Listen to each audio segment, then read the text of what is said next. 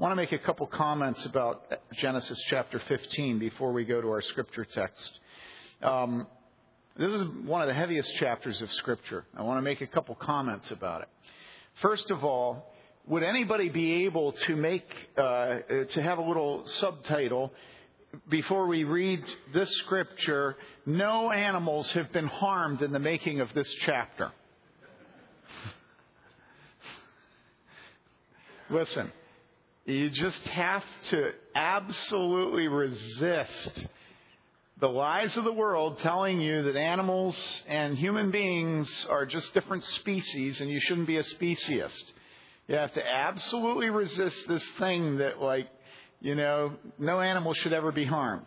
I watched a Western made in about 73 recently, and at the beginning, no animals have been harmed. And then all through the movie, they ate meat.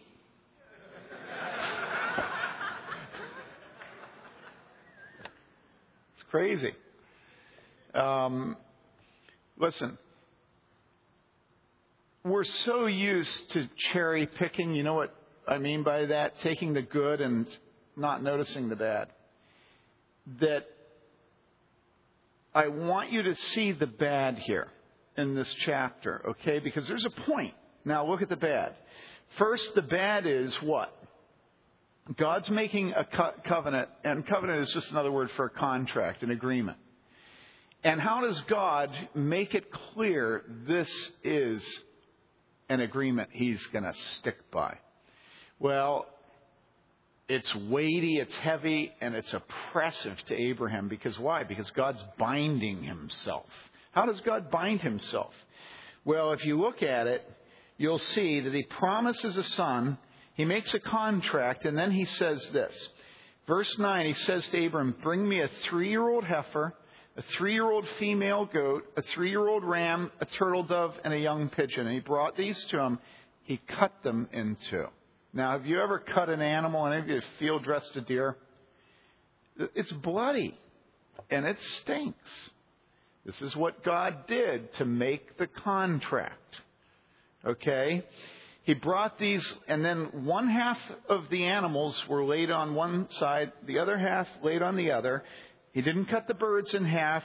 When the birds of prey came down, Abraham scared them away. The sun went down, a deep sleep fell on Abram, and behold, terror and great darkness fell upon him. Okay? And God said, know for certain that your descendants will be strangers in a land that's not theirs. They will be enslaved and oppressed 400 years. But I will also judge the nation whom they will serve, and afterward they will come out with many possessions. And there we see the exodus from the plagues, then the firstborn sons and firstborn animals. And you will go to your fathers in peace. You will be buried at a good old age. And I'll bet every one of you heard that verse. You cherry picked. But look at the blood and guts in this. And then in the 4th generation, they will return here, for the iniquity of the Amorite is not yet complete. What's going on there? It's one of the most important verses in the Bible. How many of you have ever read where the Bible gives an account of God commanding Moses and the Israelites to wipe out all the Canaanites? How many of you have ever been scandalized by that? Okay? The rest of you just haven't read it. It's scandalous. God says, go in and wipe them all out. The fathers and the mothers, the sons and the daughters, and the animals, wipe them all out. All of us think it's not right, right? I mean, if we're a culture that requires them to put such a stupid thing at the beginning of movies, how do we handle the Canaanites getting wiped out? Okay, now look, here's what it says. It says, then in the 4th generation, so God says to Abram, I'm going to give a land to your descendants, but it's going to take 400 years. After that time has passed, then I'll give it to them. Why? Well, the end of 16, it says, for the iniquity of the Amorite is not yet complete. Any Christian in America today should wonder whether the iniquity of America is complete yet. Do you understand this? We're killing our unborn children. We're committing adultery. We have fathers who are sexually predators against their own children. I deal with this all the time. Every pastor here deals with this multiple cases regularly. And then you read this and you think, when will the wickedness of America be complete? And then what will God do? That's the question you should be asking yourself. Not how many evangelical publishers there are. And how many evangelical books are on the New York Times bestseller list. What you should be asking yourself is, are there yet 7,000 righteous who will pray and cause God to be merciful? He's been so merciful to us as a nation. We should pray for revival. So, here's the question. Why were the Canaanites wiped out? And the answer is what? Anybody? Because their iniquity was complete. And this teaches us that God has a cup of wrath for the wicked. That when it's full, what happens? They're consumed. Have you ever filled up your Father's cup of wrath? Have you ever done it? If you haven't, you're fatherless. Every child deserves to have his Father's cup of wrath filled. And then you get a tiny picture of hell and heaven. Do you understand this? And that, be not deceived, God is not mocked. Whatsoever a man sows, that shall he also reap. The man that sows to his sinful nature, from that sinful nature will reap destruction. You all know I'm quoting Scripture. All right? You also know in Hebrews that it says what? It is a fearful thing to fall into the hands of the living God. And everything at the university is going to teach you and seduce you into thinking that there are never any consequences. You can take it incomplete. If any of you guys take it incomplete, you're fools. Unless your father or mother or grandfather dies or you get mono. You know, all my friends that used to take incompletes, it was awful because it ended up having infinite numbers of chains around their neck as the years went by. It's awful. Listen, with God, the day of judgment approaches. And you will be separated, and I will be separated into the sheep and the goats. And there won't be some hybrids. Sheep and goats, okay? So that's the sermon that you didn't pay for. Why did the Canaanites get destroyed? Why did they get destroyed? Because they'd filled the cup of iniquity. God gave them the leash, and it got longer and longer. It says little ones that are on this reel. You know, the dog's like 50 yards from the owner. That's how much the Canaanites, 400 years of it. And all of a sudden, it was on a strong spring. And when that dog came back, it exploded into 1,000,000 pieces against its owner. And that's what happened to the Canaanites, okay? Now, second sermon. Isaiah 40. And we're going to read verses 1 to 11. And this is the word of God, and it is eternally true. Comfort my people, says your God. Speak tenderly to Jerusalem, and proclaim to her that her hard service has been completed, that her sin has been paid for, that she has received from the Lord's hand double for all her sins. A voice of one calling, in the desert, prepare the way for the Lord. Make straight in the wilderness a highway for our God. Every valley shall be raised up, every mountain and hill made low. The rough ground shall become level, the rugged places a plain. And the glory of the Lord will be revealed, and all mankind together will see it, for the mouth of the Lord has spoken. A voice says, cry out, and I say, what shall I cry? All men are like grass, and all their glory is like the flowers of the field. The grass withers and the flowers fall, because the breath of the Lord blows on them. Surely the people are grass. The grass withers and the flowers fall, but the word of our God stands forever. You who bring good tidings to Zion, go up on a high mountain. You who bring good tidings to Jerusalem, lift up your voice with a shout. Lift it up. Do not be afraid. Say to the towns of Judah, here is your God. See, the sovereign Lord comes with power, and his arm rules for him. See, his reward is with him, and his recompense accompanies him. He tends his flock like a shepherd. He gathers the lambs in his arms and carries them close to his heart.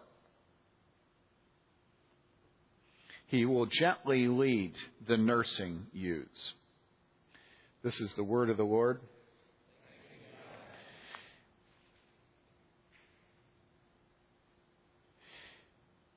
Now, through chapter 39 of the book of Isaiah, the prophet has spoken to the people in God's behalf, and he's been convicting them of sin. And he just goes on and on. He says, what do you think? You think I'm impressed with Christian books being on the bestseller list? Away with the Christian books on the bestseller. I want obedience. Do you understand? But it's in that time with their sins, their problems. And then here at the beginning of chapter 40, we enter the promise of mercy and deliverance and peace to the people of God. What the prophet's speaking of here is not only the eventual deliverance of God's people from Babylon, but even more, their deliverance from death and from hell through the promised one.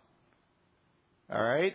So in other words, any prophecy of Scripture is not simply dealing with the present situation, but it's dealing with the past, it's dealing with the future. You know why? Because the author of Scripture is the Holy Spirit. We always make too much of ourselves and too much of man. And by the way, if you're new to this church, I say man, and I mean men and women. I'm using it with the masculine inclusive. Just get used to that. That's what I do, because that's what Scripture does. Okay?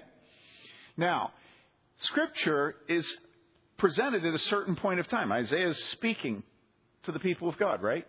But Scripture is being read today, thousands of years later, and Scripture has application before. Why? Because the Holy Spirit is from eternity past to eternity future. The Holy Spirit isn't limited by time. And so when it speaks here of a shepherd, it's speaking about Jesus. And we, reading back into it, can then hear the echoes of Jesus saying what? I am the good shepherd. Right? And so I want you to think above and beyond this particular point in time, realizing, though, it is a particular point in time. He's speaking of God's deliverance of his people from their captivity in Babylon. Think of your captivity to drugs, to pornography, to pride, to your home, to whatever your captivity is, depression, all right? God delivers you from that, but then that deliverance, like the deliverance of the Israelites from their slavery in Egypt, has cosmic significance, right? The delivery of the Israelites from Egypt is really a picture to us of what it is to be liberated from our bondage to Satan today. And so when we see the Israelites, as soon as they get delivered, right, when we see them immediately say, oh, it's hopeless, I want to go back to Egypt, we all go, that's me, isn't it? I wanted immediately to go back to rutting in the trough. I want to go back to the bars. I want to go back to my boyfriend. God delivers us, and then we immediately want to go back to Egypt. So that's how I want you to think beyond just this little text, right? And so what we have here is the theme of comfort extending down through the passage. And I want to focus in this theme of comfort on one particular comfort, and it's in the final two verses. And those verses are, behold, the Lord God will come with might, with his arm ruling for him. Behold, his reward is with him, and his recompense before him like a shepherd. He will tend his flock. In his arms he will gather the lambs, and carry them in his bosom. He will gently lead the nursing ewes. Now, we live in a different time and place from Scripture. And so we have a great deal of difficulty understanding what it is to be a shepherd or a sheep, and what it would be like for God to relate to me, to you, to our families, to this church, to America as a shepherd. It's so foreign that we have to learn the elementary things about what shepherds were, what sheep and flocks were. So this week we are focusing on the name of Jesus tied to one of the most common images of life back in that time. And that's the image of a shepherd tending his flock and sheep. And I want to talk about the tools of the shepherd, the relationship of the shepherd with his sheep, and then apply it to Jesus as a shepherd of us, his people, if you belong to Jesus. There are always many people in every church who are not sheep of Jesus. I want you to be very careful as I preach to ask yourself if you belong to Jesus. All right, first, the tools and duties of a shepherd. What are the shepherd's tools? Looking at a man's tools will tell you quite a bit about his work, a woman's her work. I used to work for the railroad as a car knocker at Chicago Northwestern. And we used to joke about the fact that there were 3 tracks in, 3 tracks out up at the proviso yards in Chicago. And we used to joke that there were only 3 tools for fixing freight cars. One is a come-along, one is a sledgehammer, and one's a torch. And that's it. So you know you're dealing with massive things if the only 3 tools are a torch, a sledgehammer, and a come-along. No delicate little work with the screws on the back, the torch, tiny torch, torch thing that you're going to take the hard drive in and out of your laptop with, right? No. A come-along, a sledgehammer, and a torch, which cuts metal. All right. What about a shepherd? Well, a shepherd has a bag of food, a sling, a rod, and a staff. First, the bag of food. As they'd shepherd, they'd carry their food, and in that bag was things like cheese, bread, dried fruit, olives. So the bag of food. Second, the sling. Now, not the slingshots we have made of aluminum where, you got surgical, tubing and a little pouch. What they had were long pieces of leather and then a leather pouch at the bottom, and you put the stone in the pouch, you'd grab the 2 ends, and you'd start whipping it in a circle, and then at the right time you'd let the stone go. Well, after Ritz rockets, we think that must not have been very accurate, but it was actually extremely accurate. We know from Scripture, for instance, in Judges 20:16, it says, among all these soldiers, there were 700 chosen men who were left-handed. I get such a kick out of that. How many of you are left-handed? Listen, first service, we had a ton of people who were left-handed. It was weird. It was like right-handers were the minority. There were 700 chosen men left-handed, each of whom could sling a stone at a hair and not miss. Isn't that amazing? And we're not taking H-A-R-E. It's one of these. Okay? So they were very accurate. Now, how would they use a sling? Well, if you think of shepherding as it's done in Australia or New Zealand today, with sheepdogs yipping and yapping and biting the hind legs of sheep to keep them in the flock and away from danger, they didn't have that back then. Back in biblical times, the shepherds had no sheepdogs. Instead, they used their slings. And if a sheep would go off in that direction, he'd take his sling and he'd whip the stone over to a stone near the sheep's head. And sheep are dumb. You and I are sheep. And that stone hitting the stone would cause the sheep to jump back towards the flock. Okay, so that's one tool, the sling. The second tool is this. It's a rod. What's a rod? Well, a rod is about a 3-foot long piece of wood, and at the end it's got a burl. And it's the main defensive weapon used for other animals, thieves, robbers. And it's a serious thing, right? Imagine somebody using a baseball bat, but it's made of aluminum maybe, okay? So he's got the lunch bag, he's got the sling, he's got the rod, and then he's got the staff. What was a staff? Well, that's probably the one thing we all know, which is a crook and then a long piece of wood, and you use it to grab your sheep around the neck, around the leg, and pull them back. Now, think about this. The Bible tells us in Psalm 23, thy rod and thy staff, they comfort me. In what way is a rod a comfort? Again, no animals harmed in the making of this movie? You understand what I'm saying? If the sheep have a good shepherd, he's going to use his rod to destroy animals and people that try to steal them, try to harm them, right? Try to break up the flock. And what about the staff? Thy rod comforts me, and thy staff is a pain. No, thy rod and thy staff comfort me. Many of you, as I say, have grown up in homes where your father has never used a staff. Your mother has never used a staff. No one has ever pulled you back by the neck. And so consequently, you come into a biblical church and you're going, get lost. What business is it of you that I'm dating an unbeliever? And we say, well, the Bible says, don't be unequally yoked. And you say, bug off. I did not sign up for that. What's the word? Meddling. I can never remember the word. Pastor Carell's always saying that people come into this church and they find we meddle.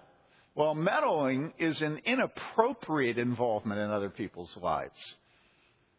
It's absolutely appropriate for us to come to you and say, you're starting to miss church, and the little birdies told us you're dating an unbeliever.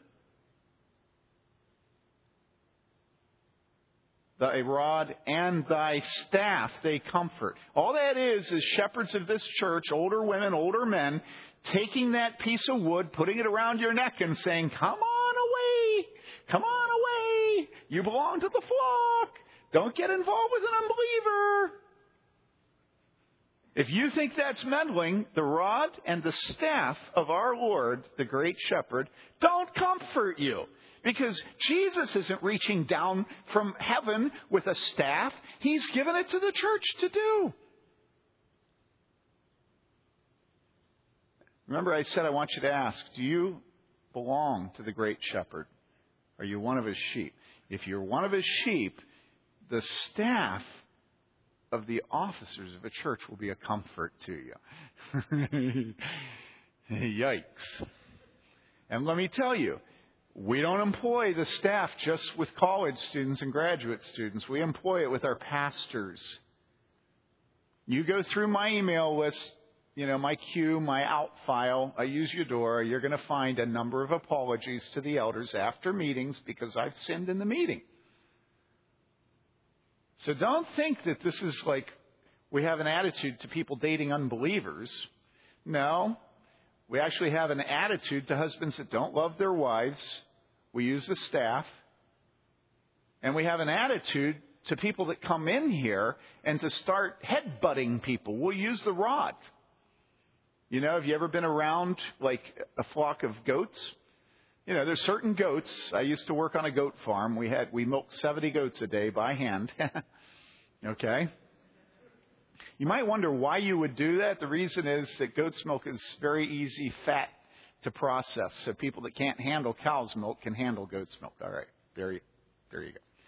Anyhow, there were certain goats that would headbutt you. If you turned your back on that goat, it would go boom, and so you'd always just keep your eye on it, right? And there are always people like that in a church. Well, there are. And they don't limit their affections to their pastors and elders. In Titus 2 women, they also give their affections to their fellow sheep, their fellow goats.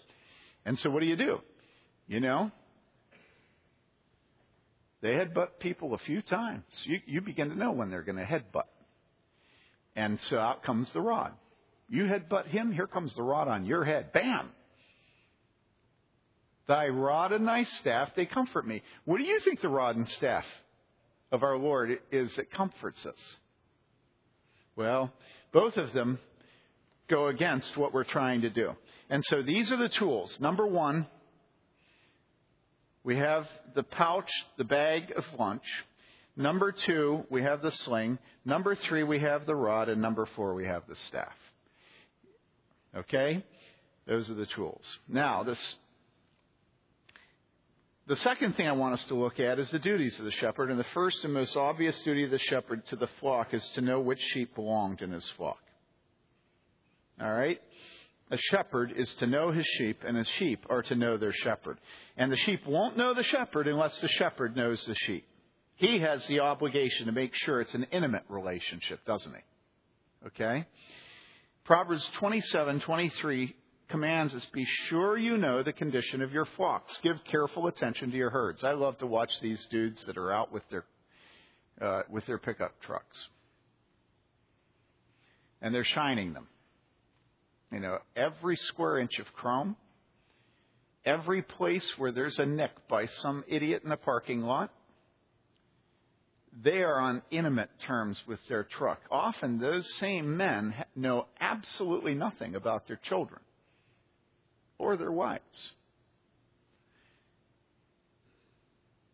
In other words, all of us are going to know something intimately, and that will be our idol or the things we're supposed to know intimately because God has called us to do it. A man will give attention to things. The question is only what he'll give attention to, right? His stock portfolio. Nobody's laughing. The shepherd is to know his sheep.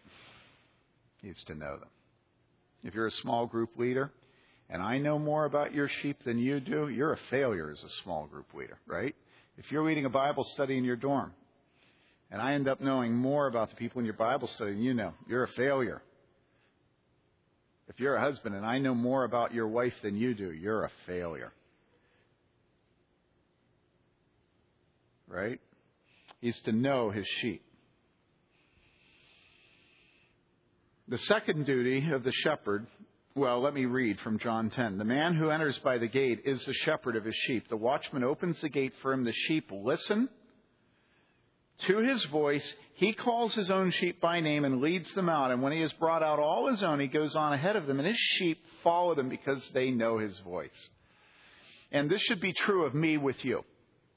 I tell men that work at churches and are in a staff situation as multiple pastors that I don't care how many elders they have and how good the elders are, how many pastors and how good the pastors. The man that does the principal preaching will always have the hearts of his people in a way that nobody else in the church does. Why? Well, it's not because he's better, and it's not because he's more gifted. It just means that you're fed by my voice, you're attuned to it, and you're naturally disposed to become all soft and vulnerable when I come around. And it's exactly that way with a herd of goats or a herd of sheep or with cows. You know, if you're a dairy farmer and you have to be away for one milking, what do you know about that milking? Production will go down. Even if it's a hired hand who is there milking every single time with you, but he's a subordinate and you're the superior, you own them, the production will go down if you're missing for a milking. All right? And so we know the voice of our shepherd. We know that voice. We know it. And he knows us. And it's a beautiful thing. Do you know the voice of Jesus Christ? Is he your shepherd? The third duty of the shepherd is to seek out the lost sheep and to bring them back to the safety of the flock and the sheepfold. When I hear the word stray today, two images come to my mind. I think of cows and horses out grazing along the side of a road outside the fence. When I was out visiting one time up in Wisconsin, right before I got to the house of the person I was visiting, I saw some cows outside of the fence eating grass at the side of the road. They're in danger, aren't they? They can be hit. And so when I got to the house, I said to the person I was visiting, you know, your neighbor's cows are out, and, you know, maybe you could call him and tell him so he can take them back into safe pastures. And he said, ha! You got to be kidding me. His cows are always out.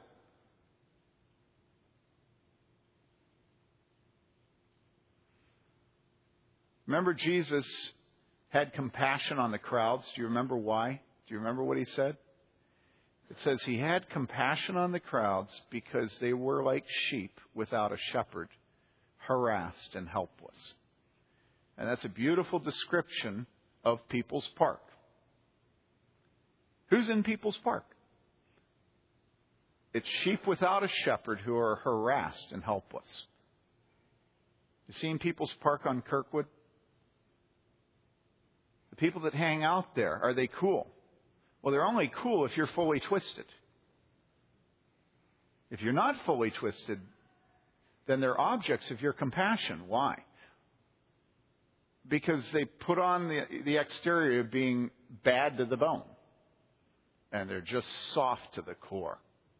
Every latest drug, latest sexual immorality, latest band, whatever it is, it blows through them and they all fall down that direction. And the next thing, they fall down in this direction. They all dress absolutely the same. They're in lockstep with each other. They're harassed and helpless because they're sheep without a shepherd. Right? You think of latchkey children today. They're sheep without a shepherd. And now, the application that will be difficult for you is that that's the condition of members of churches that call themselves evangelical today. Say they're Bible-believing churches. Whatever the latest book coming out of Christian publishers, the latest video, the latest clip, the latest church planning technique, the latest church growth technique, latest shepherding, latest cell group, T group, small group, it blows through the church like a wave, and all the bodies fall down on that side, and the New York Times keeps track of it in the New York Times bestseller list. The Left Behind comes out, and this is my wife's and my parents' company, Tyndale House, all right? So I always give my hardest blows to myself, to my family, to my church. Because that has integrity. We don't beat up on Washington, D.C. We start with ourselves. So Left Behind comes out. Some of you remember the books, Left Behind, right? Okay. $1 billion in sales of all the paraphernalia in books. New York Times, it's the first book series that really makes it to the front of Barnes & Noble and Borders as Christian books. And everybody's reading Left Behind. What will it be tomorrow? What is it today? The band, CCM, who knows who it is? And nobody is saying, this is the path, walk in it. Nobody could ever accuse the Left Behind series of saying, this is the path, walk in it. You know, what path were you supposed to walk when you read it? It's just a joke.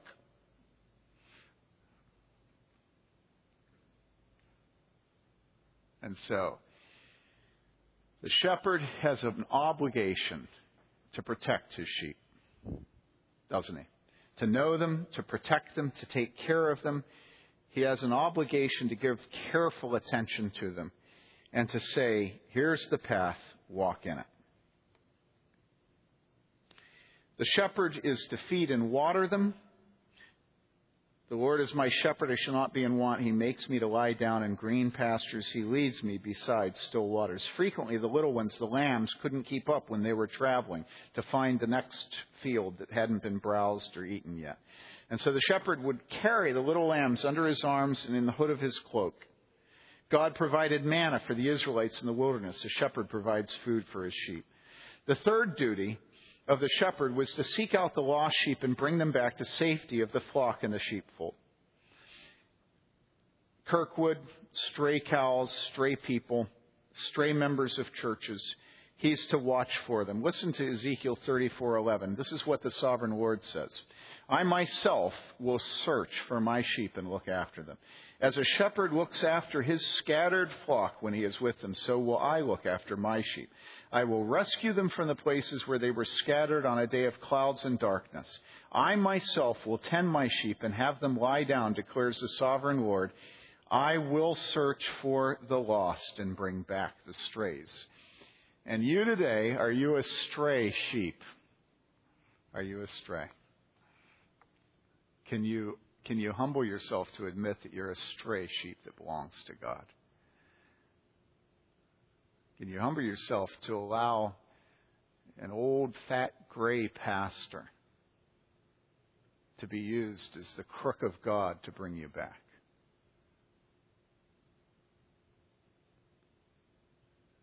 If God loves you, He'll bring you back. And some of you might get stiff-necked when that staff comes around your neck. That's okay. I've had a lot of people get stiff-necked with me. I don't take it personally, generally. Sometimes I do. Do you belong to God, and are you willing to have His church used by Him to bring you home? The fourth duty of the shepherd is to defend his sheep by day and to guard them by night. Yea, though I walk through the valley of the shadow of death, I'll not fear no evil, for thou art with me. It would often be true that people and animals would attack the sheep. And so the shepherd would defend them. Remember David, King Saul says to him, you can't handle Goliath. And so David says, oh yes, I can. But he's a giant. I can handle him. How could you possibly think that you can handle him? David says to Saul, your servant has been keeping his father's sheep. When a lion or a bear came and carried off a sheep from the flock, no animals were harmed in the making of this production.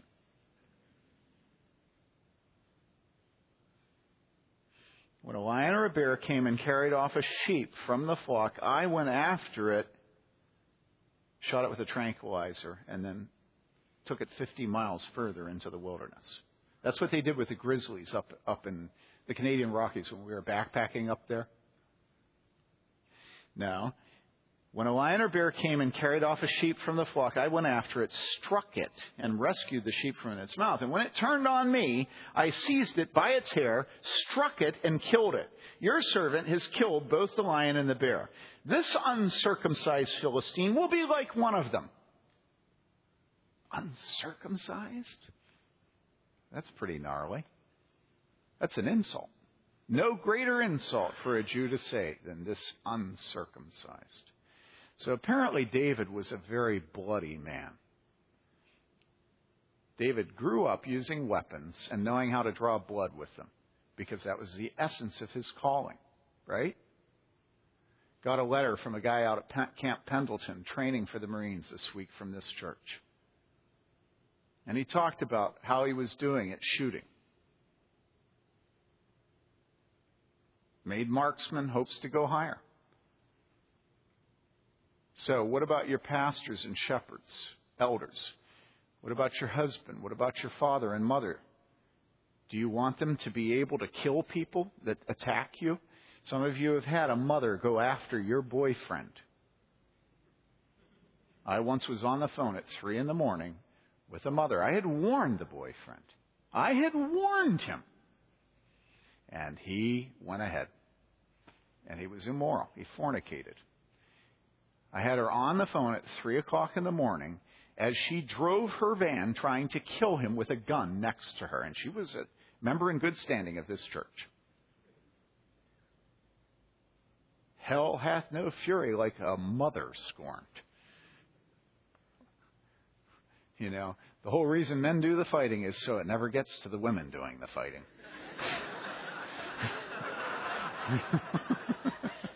Because every woman approaches fighting as if it is her child, in her womb, at her breast. And if you get through to her, it's over for you. Because God has placed in women's hearts, she's the last line. That's why men fight. That's a third sermon I won't go into.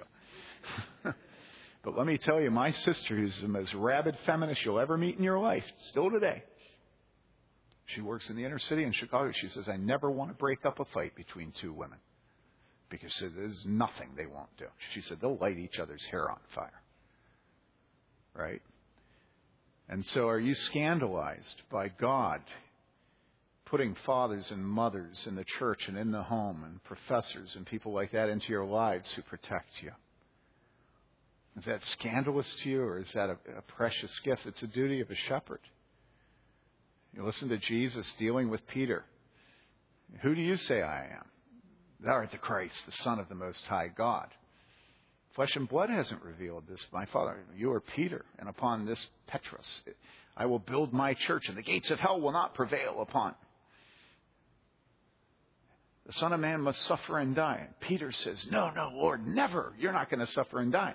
And Jesus says, right then, right after Peter confesses the greatest confession in the four Gospels, right then, Jesus says to Peter, "Get behind me, Satan." And that's me. That's you, right? Wonderful vision and faith, and then wonderful failure. And God loves us, and God deals with us. He protects us. He's rigorous with us, right? You'll come in. Yesterday, I had a man tell me. He said, my wife and I, he said, many times we leave church and we're angry at you. I know a lot of you here, when you leave, you're going to be angry. Why? Because I'm telling you the truth. And because you haven't had people tell you the truth. And he says, but then we go home and we talk about it and we grow. And here's an idea. You know that scene in Planes, Trains, and Automobiles? Where John Candy's talking to Steve Martin. And then Steve responds. And Steve, says, here's an idea. If you're going to tell a story, have a point. It makes it so much more interesting for the audience. Here's an idea. If you're going to be a shepherd, shepherd. Here's an idea. If you're going to preach, preach. It makes it so much more helpful for the congregation. So my goal is not to be liked, but to be helpful. To guard you. To feed you. To be a shepherd. This is what God is to us. Now let me end with this question. Who is the shepherd of your soul? When you read the op-ed pages of the IDS, or whatever newspaper you read, when you go to your blogs, when you listen to Rush, is he your shepherd? Is he the ordering principle of your life? Your professors. I had a student tell me this last week that now, for the first time in his life, he can say that his instrument has gone under Jesus Christ. Always in his life, his instrument was above. Would you just wave your hand? Come on, put it up. Here's the man. Is that what you told me? And now finally, what's happened to you? Testify to Jesus Christ. You said it to me. You can say it publicly. Tell them. Come on, stand up and tell them. What's your instrument? Here.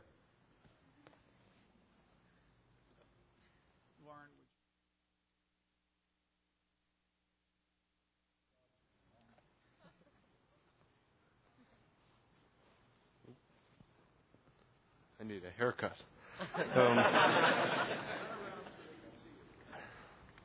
Well, this wasn't planned. No warning. That's right. I came here as a musician, but not for that music. It was for the church. And it's been kind of a wild ride being changed. And being a musician first, and then a Christian second, and then being a Christian first, and a musician wherever. And God has been merciful, and it wasn't anything I did that brought me here, but Him working all along. And praise God.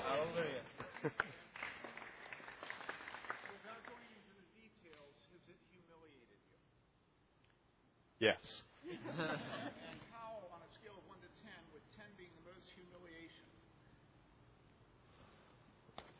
11. I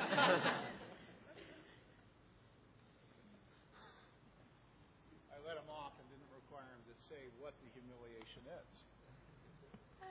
Do you? I didn't make him say what it is.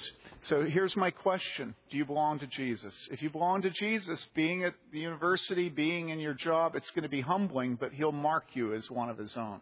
And that's how you know you belong to Him, because He marks you as one of your own. And how does He mark you? He marks you by disciplining you. How does He discipline you? By humiliating you. By making you persecuted. And then the Bible tells us that those whom He loves, He disciplines. And the Bible tells us if you're not disciplined by God, you don't know Him and He isn't your Father. The best way for you to know if you're a sheep that belongs to the great shepherd is whether or not you suffer in your life, you're persecuted, you're humiliated. That's the best way. Not that you've bought a Left Behind book. Not that you go to a campus parachurch group. Not that you have a grandmother that prays for you. The way you know it is that life is difficult but joyful because God has marked you as His own. Let's pray.